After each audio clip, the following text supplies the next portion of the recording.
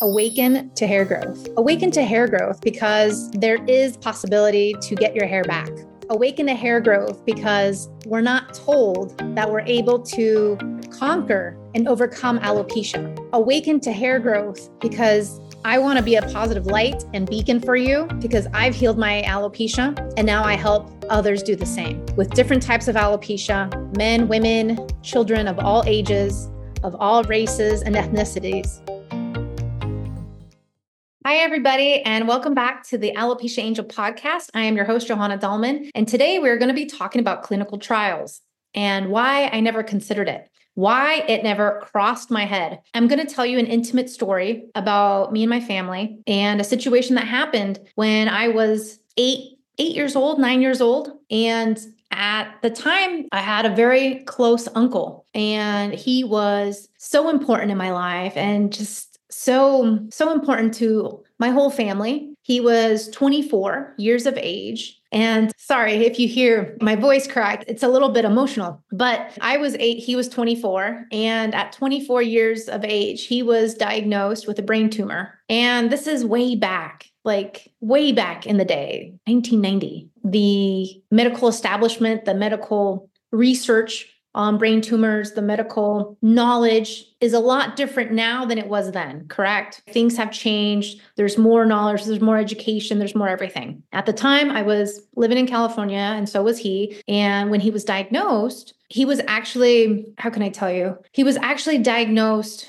during the time of his wedding. So he started off having lots of headaches on the day that he got married to his childhood sweetheart. They had been boyfriend and girlfriend since they were 15, and they finally decided to get married at 24. They were both the same age. And they finally got married. And the night of his wedding, so at the reception of the wedding, he had like these massive headaches. He had a destination wedding. So he went to a local doctor. The doctor's like, go see a doctor back in the US. They didn't really say anything. They didn't want to diagnose him, but they knew it was severe enough that he should see better Western medical doctors and the doctors where he was. And so he came back to the US at UCLA, and he was seen at the doctors there. And he was told, look, you have a brain tumor. It's in a position in the head where we can't operate on. And it's so severe where, this and this and this is going to happen, and you have 6 months to live. And if I can just even describe to you who my uncle was, he was 24 years old. He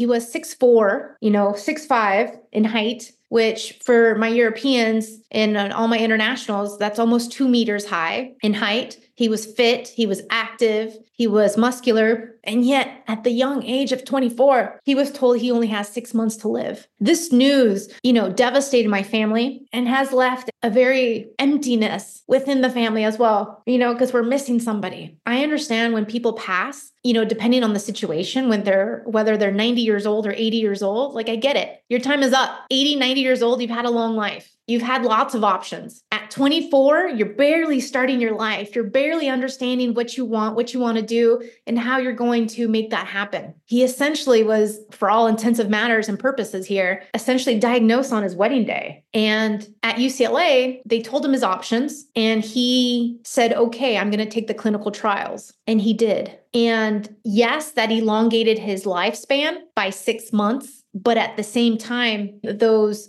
12 months that occurred and happened until his death were filled with challenges, were filled with time-consuming doctor's visits, were filled with just an unrecognizable person right in front of us, transforming in the worst of ways.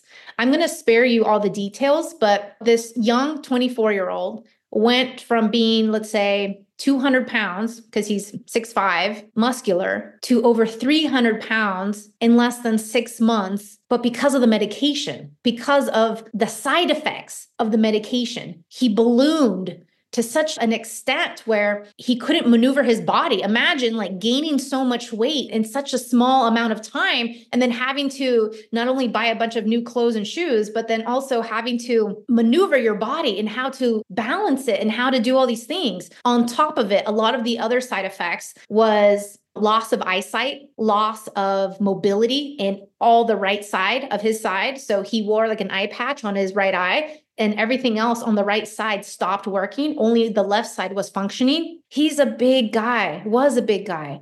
And he was married to a very petite girl. My grandma's very petite too. And they had to help shower him. They had to help take him to the restroom and all these things. And so for two petite women, this was difficult. And here I am, 8, 9 years old, witnessing all these things, all these transformations, all these discussions. Not only is it heartbreaking, but it's heart-wrenching to see that by choice, you decided to undergo these clinical trials, and yet the worst came out of it because it just caused more angst, more suffering, more pain, more everything, more challenges, more obstacles, much more side effects than anything else. And let me take this back to alopecia because I know this is what you're waiting for. But whenever I hear the word clinical trials, it's a hell no. I'll never submit myself or any child of mine or any family member. Like, we've all learned our lesson. The clinical trial route is not an option, not just for us, but it shouldn't be an option for you either. The ramifications, the side effects, the things you can't even imagine that would happen, happened. And I saw this firsthand with my uncle. And so now when I see ads for clinical trials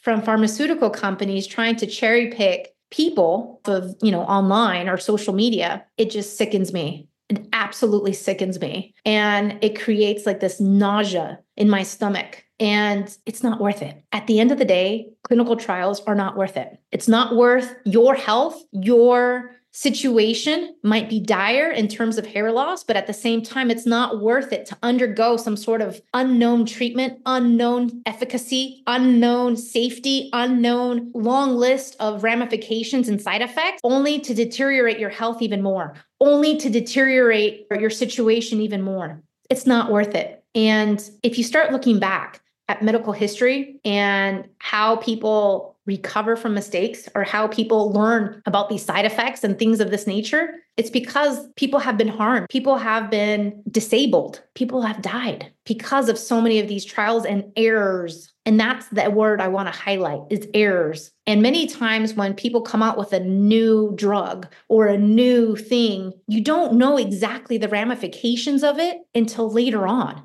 And maybe not even 5 or 10 years. And I'm not saying like this is going to show up like it's an allergy to some sort of food within 24 to 72 hours. I'm talking it can take years for us to realize that A has a correlation to B. There's a podcast episode that I talked about blind spots. And one in particular that I mentioned was breast implants. If you haven't heard it, I highly, highly recommend that you do. Breast implants is a big one when it comes to hair loss, when it comes to blind spots, when it comes to connecting A to B, when it comes to connecting the ramifications, the side effects to your health, the deterioration of your health because of A, which is the breast implants. No one gave any of my friends who've done this surgery a little pamphlet, a little Post-it note to say, hey, these are the things that you're going to look forward to. No, none of them were given that. And none of them were given anything else once they took them out. And so this has been only now 20, 40, 30 years later has been like brought to light. And sometimes that's what it takes. It takes 20, 30, 40 years for things to happen unless it's like really astounding. And sometimes medical mistakes happen that way. And if you start researching, you'll start to see the variety of medical mistakes and human error that is in medicine. And again, I'm not against medicine, but at the same time, I have a cautious way of seeing things. And in terms of my uncle, I was 9 years old, 8 years old. I don't know what alternative medicine would have done, could have done, should have done. I think with the tools and the techniques that I have now, I definitely could have helped him had I been more knowledgeable at 9 years old. But many times we go through things, so we learn from them. And many times people set the tone, set the stage for us so that it doesn't have to happen again. And in terms of alopecia, I strongly believe that clinical trials are a waste of time, a waste of money, a waste of efforts, a waste of everything. And it will only create more havoc and more deteriorated health. And this is just me speaking about clinical trials for alopecia. And why do I believe that? Well, it's not just because of my experience with my uncle having a brain tumor at the age of 9, witnessing my 24-year-old uncle with this and seeing how horrible his last 8-9 months of life were, so much so where towards the end he was just bedridden. That's not the last 9 months I would have wanted to live. Looking back, I'm sure he would have chosen a different route. I'm sure he would have just chosen to live life as fully as possible with his new wife and just let the cancer take over if that's what he wanted. But potentially he wanted to elongate his life. It's hard to say and to have those conversations because I never had those conversations with him. It's hard to assume a lot of things, but the healing for sure was not there. So going back to my alopecia, going back to what I see online with propaganda for clinical trials, it's not a healthy route. It's not the way. And I hope to God you never succumb to it. I hope to God you never consider it, because this is a warning of what could and can happen. And just with a little bit of research that I've done online, there are more clinical trials that have failed than that have succeeded. And many are very dangerous. Others have gone horribly wrong. So with anything, I highly, highly recommend that you do your own research and also understand that many times when you are succumbing and submitting yourself to a clinical trial, that you're waiving all your rights. Just like when you accept a vaccine, you are waiving your rights. You can't say anything. You can't